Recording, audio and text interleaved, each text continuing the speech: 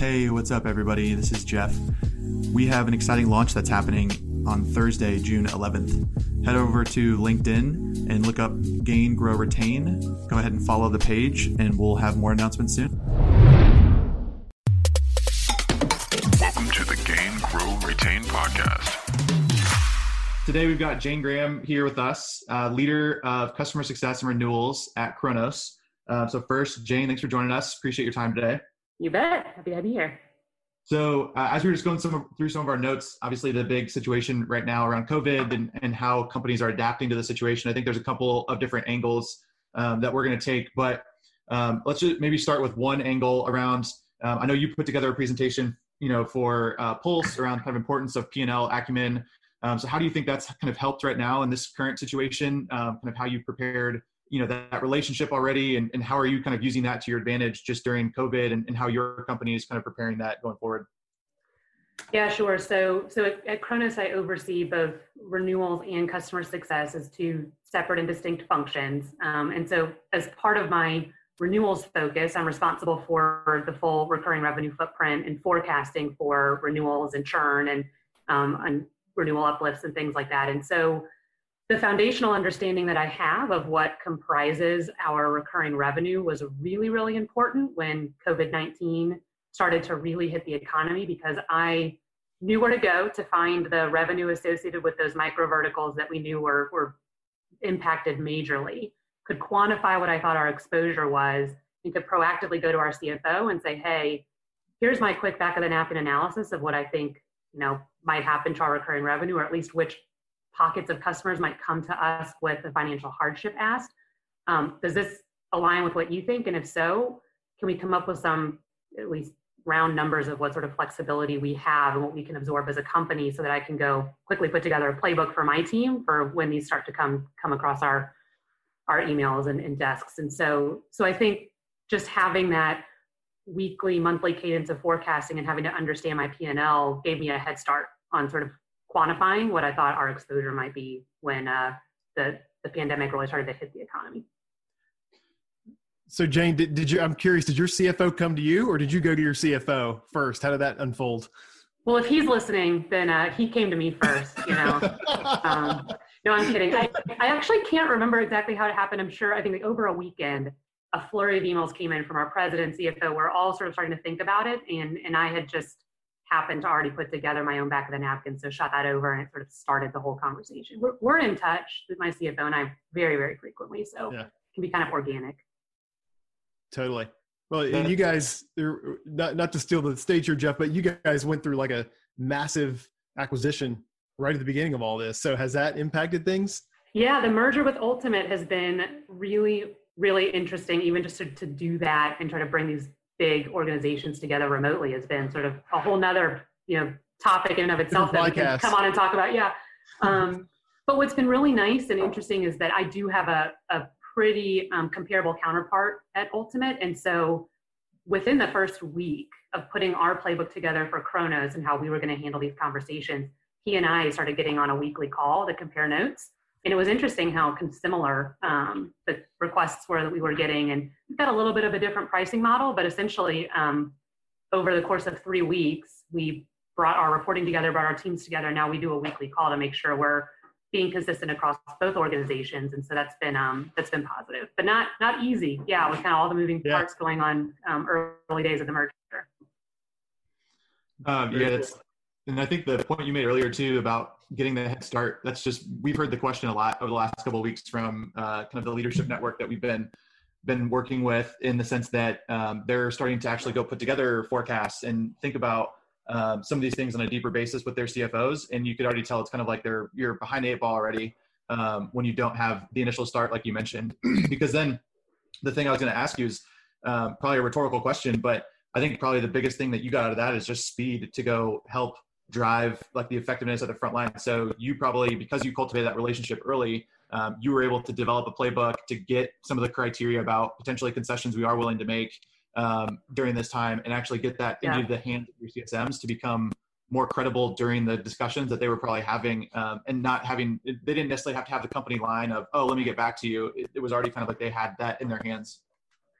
You got it. And I think too, I mean, frankly, because I I'd already built up trust and a cadence with my CFO, we very quickly aligned on how we should approach these requests. And he trusts me in my judgment and how I would coach my team on balancing the company's financial needs with the reality of what these organizations are going through. And we've got, very large enterprise customers all the way down to SMB customers. And the way you treat, both of those scenarios around solvency and their ability to actually make it out of this, and who is able to take advantage of some of the federal aid versus who isn't, really plays into all of that. And so if he didn't already have a trust in my ability to think about the full impact of the P&L and what extended payment terms versus one-time discounts would mean for this quarter and this year, I think it would have taken us a lot longer to get something put in place and deployed to my team. But because we had that cadence already, we were already sort of working with a level of trust and credibility,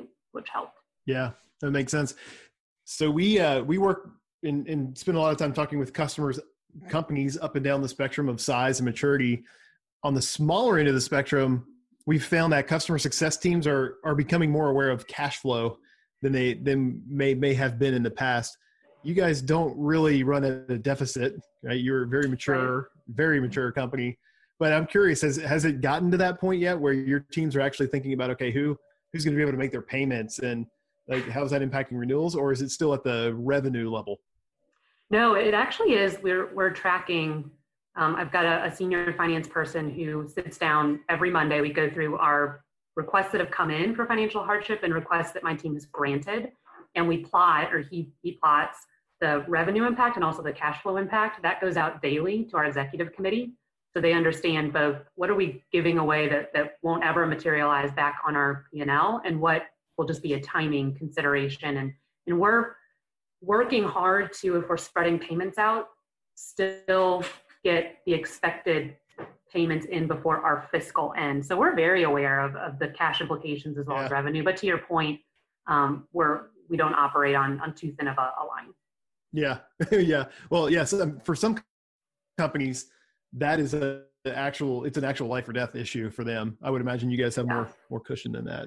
But we do. But then the conversations I'm having with our customers, I have to understand what their situation is and come up with a package that supports our scenario, but also takes into account theirs. And it's an interesting balance. Yeah. Yeah. Well, it made me laugh a little bit that you were mentioned thinking about how the federal aid plays into it for your customers. We can't figure out how that works for anybody right now.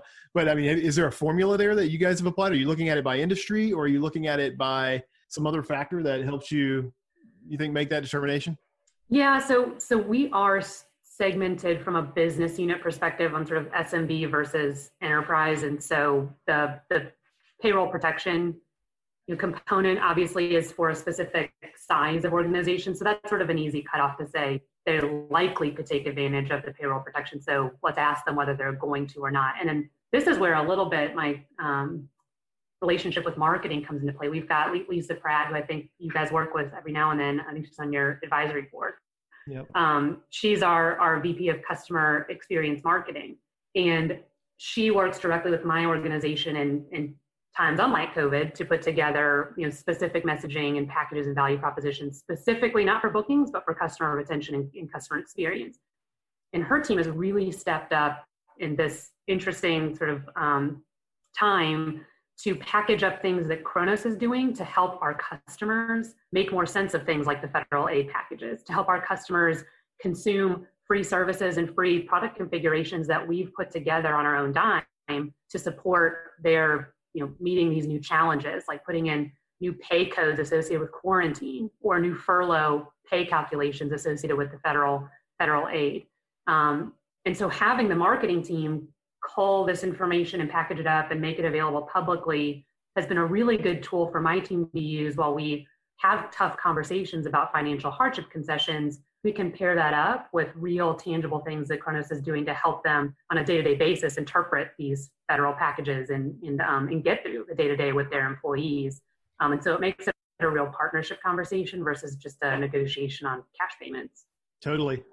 That's fantastic. And I think a lot of people might find it a little foreign to hear that marketing has people focused on customers and not just new business development or, demand gen and brand building. But I wonder if you could maybe elaborate on that a little bit, because that's a very cool concept. And yes, Lisa is on our board of advisors. We are huge Lisa Pratt fans. Yeah. Over here.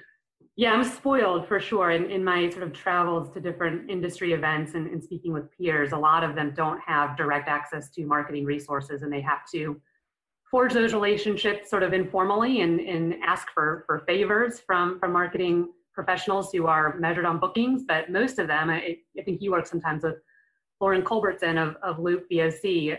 Back in the day, she was in product marketing. I was running a customer retention organization at a previous company that we both worked for. And I just benefited from having a close relationship with her. And so she did things kind of outside of the scope of her core responsibilities to support my efforts in customer retention. But could never really figure out, how to fund and marketing a team focused just solely on the customer experience. But I'm tripping over some organizations that are maturing enough in this area that they understand protecting recurring revenue is just as big of a sort of marketing lift and just as important to the bottom line as is supporting new bookings and all of the rhythms that you have to go through on that front. So definitely spoiled in that way, having a team of professionals in marketing solely dedicated to the efforts of customer experience and customer retention. Yeah, we talk about subscription businesses are a team sport. It actually doesn't work as well unless every function in the organization is focused on it in some way, shape, or form, right? So I love that. Yeah, concept. It's amazing how much you can repurpose. It's not like it's all totally mutually exclusive content. A lot of it you can just package in a different way and apply it to both sides. So yeah, well, if you're talking about your customers' problems, you're automatically talking about the market problems, right? Whatever that content happens to be. So we're big believers in this whole idea of content to drive retention and that whole marketing touch. Anyway, go ahead, Jeff. I'm hogging the mic. No, you're good. One of the things that I think is interesting and would be curious about, you mentioned obviously marketing, helping kind of put together these packages that you guys can kind of leverage. And you mentioned obviously having a playbook kind of put together for your team to go enact. So how do you, when you think about putting together a playbook for your team, what are some of the core thoughts that come to your mind? Like, how do you create enough guidelines and enough kind of guardrails that you feel like, hey, we're all using the same process, but at the same time giving your team kind of the freedom to use their mind, think on their feet, kind of use their own flexibility in those situations? How do you balance those two when you think about putting a playbook together? Yeah, that's a good question. I'll say too, if I showed you my playbook, you would know it's more function over form. So it's not pretty. It's an Excel, and it doesn't have any pretty graphics or anything. But for COVID-19, we put it together under a little bit of duress and sort of urgency. But we definitely broke it down by vertical. We definitely put together, here are the 4 things that you need to go research. See if they're on monthly billing or annual billing, number 1. Are they over or under 300K ARR? If they're over, anything you put together, it has to go by the leadership team before we approve it. So we had 4 questions that they needed to answer. And then there was basically just a grid that said, annual and advance payments aren't going to have a renewal or a bill coming up before January. Here's your, in an impacted industry, here's your play. Not impacted industry, here's your play. Monthly billing, we've got less leverage. So here's what we think you can do to sort of mitigate this. So we didn't put every single scenario in place, but we basically picked the 3 or 4 sort of matrix scenarios, said, here's your list of impacted industries, go forth and prosper. And then we have a weekly call just to say, what are you hearing? Is this working? Are there new scenarios coming up that you need help addressing? That's brilliant. Are you finding that there are companies, like sometimes we get the sense that these CFO groups are getting together and talking about like now being a really good time to go back to all your vendors and try to renegotiate your contracts. Are you seeing a little bit of that happening as well? Yes. Well, in fact, it's funny. I mean, you'll get the same form letter, but on different letterhead from, 3 of the same organizations in this region. So there's even, that's a more coordinated attack than I even envisioned. Yeah, a little cottage industry of some of these, and then there's also just the kind of opportunistic procurement play. And so we do have in our playbook, it's one of our questions. Does this look like something that they just sent out to all the vendors and it doesn't have anything specific to Kronos or when your bill comes through, or is it something more thoughtful and just be aware of that? But I actually meet monthly with our procurement lead to share interesting procurement plays that my team is seeing on the renewal side, and I give those to her, and then she gives to me some of the things that they're doing in procurement to our vendors to try to facilitate better terms for Kronos. And so we've been in really close contact with all of this. as I've seen some of those interesting plays come around from procurement. That is smart. Like get the playbook from the procurement person on your side, so you know what you're up against. Yeah, we share our black magic every couple months. Yeah, that's really smart. I love it.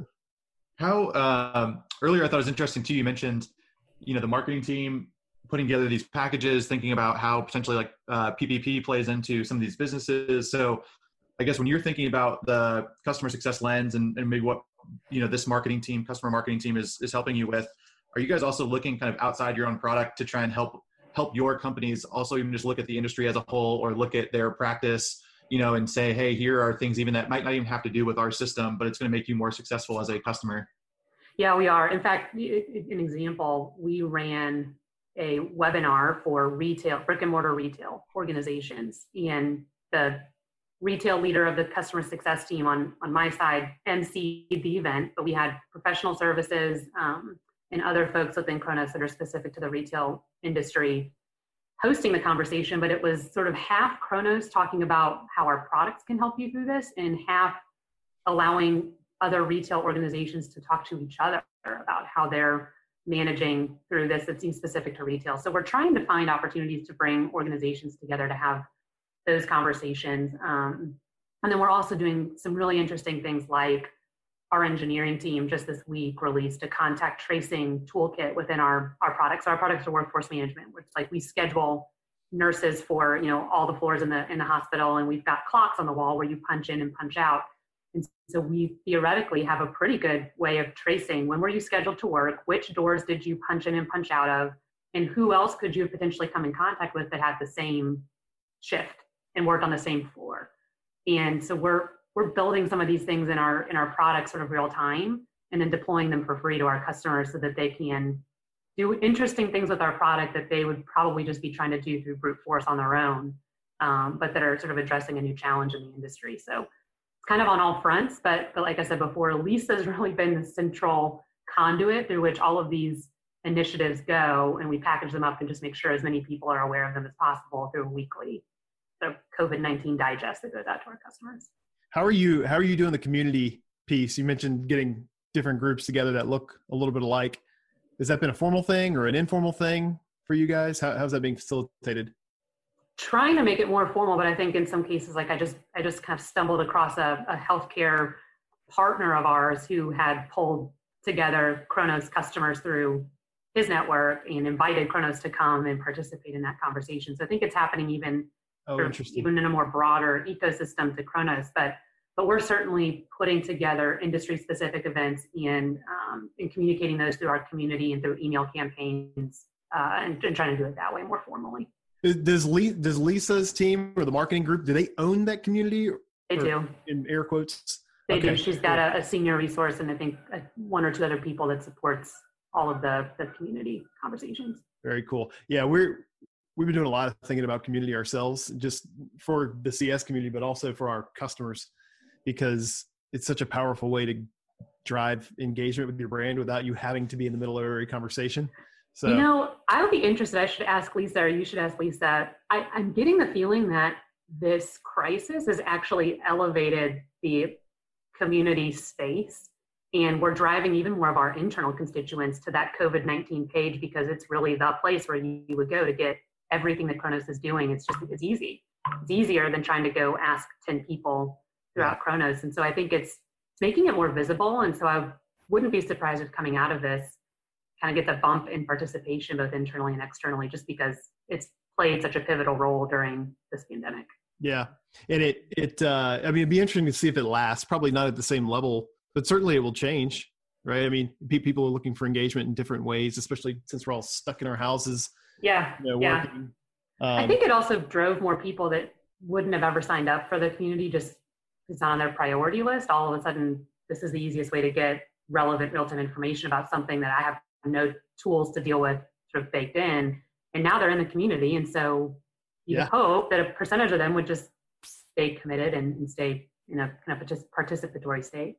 So, yeah, we've been talking a lot to our customers who have, quote unquote, the long tail about trying to, look at community as a way instead of, the age old question is like, how can I cost effectively handle, the long tail of my customers in a way where, we're going to have potentially multiple hundreds of customers per CSM or per resource that we have. And so how do they do that? And so we've talked a lot recently just about community and trying to, think of different ways, just like you mentioned, potentially having kind of those discussions by industry, spinning up an actual online community, looking at how your blog and other kind of online tools can become part of that whole kind of sphere, and making that experience just as enjoyable as it can be at the kind of that lower end of the segment. But the community aspect, I think, has been something we feel like is underutilized by a lot of our clients. I'm surprised. Yeah. You have to, because you also have to have the resource to do it. You have to have somebody who kind of spends time cultivating the community, the questions, the discussion that happens in an online community. And so I think, to your point, I think what we're hearing at least is a shift in the dialogue that people could be willing to make an investment into kind of a resource for their communities throughout this experience, because it's kind of driven such a large number of clients to look for that type of engagement. Yeah, you're in a much easier, better position to disseminate important information more quickly. I can't imagine if Lisa didn't have a team that was already dedicated to cultivating this community and already had processes and everything down. It's sort of similar to the velocity that I enjoyed with getting a playbook together with my CFO, because we had already cultivated a relationship and a rhythm before that. Might as well do it now, because this might not be the last time that we've got sort of a crisis that we have to deal with. And what better way than a community to sort of leverage real-time information sharing, not only sort of one directionally, but bi-directionally and across customers. Awesome. Great. So Jane, we'll go ahead and wrap up, but you're in one of probably the most complex situations, right? You've got a large company in Kronos. You guys just joined forces with Ultimate. You're handling this situation. If you could look back over the last 4 to 6 weeks, like what's the one thing that you did, like the one big takeaway that you would say, hey, if everybody just did this one thing, like you could probably stop there and it would tackle 90% of the problems that the challenges that you've got with COVID. What would be the thing that you look back on and said, this was the pivotal moment for us? Yeah, I'd say just put kind of your top 3 approaches in place for addressing financial hardship requests, get it blessed by your CFO, and then put some sort of, even if it's like rudimentary, some sort of reporting in place that you surface to whoever that financial constituent is weekly to continue to share the conversation. Just don't make it a black hole, and don't make it a bespoke conversation every time a customer raises their hand and says, I need some help. You get way better results by saying, hey, customer A, B, C, we're getting hundreds of these requests. As you can imagine, we're trying to balance, our needs and make sure we're flexible with yours. Here's how we can handle your situation. Just make it clean, and not, every single one has to be negotiations. So you don't have to solve for every single one, but just pick the 3 or 4 scenarios that seem to be coming up the most, put a blessed approach in place, and then share what's happening to your finance team on a regular basis. Those are 3 things, I guess, but I'll call it one. That's perfect. They all hang together. Well, this has been great. Thank you for taking the time to do it. I know you must be very, very busy. So we appreciate the time and participation. No problem. You bet. It's good to talk with you guys. Hey guys, thanks so much for taking the time to listen to the Gain, Grow, Retain podcast. If you liked what you heard, please take a moment and share the podcast with your friends and colleagues and subscribe. We really appreciate it. Talk to you soon.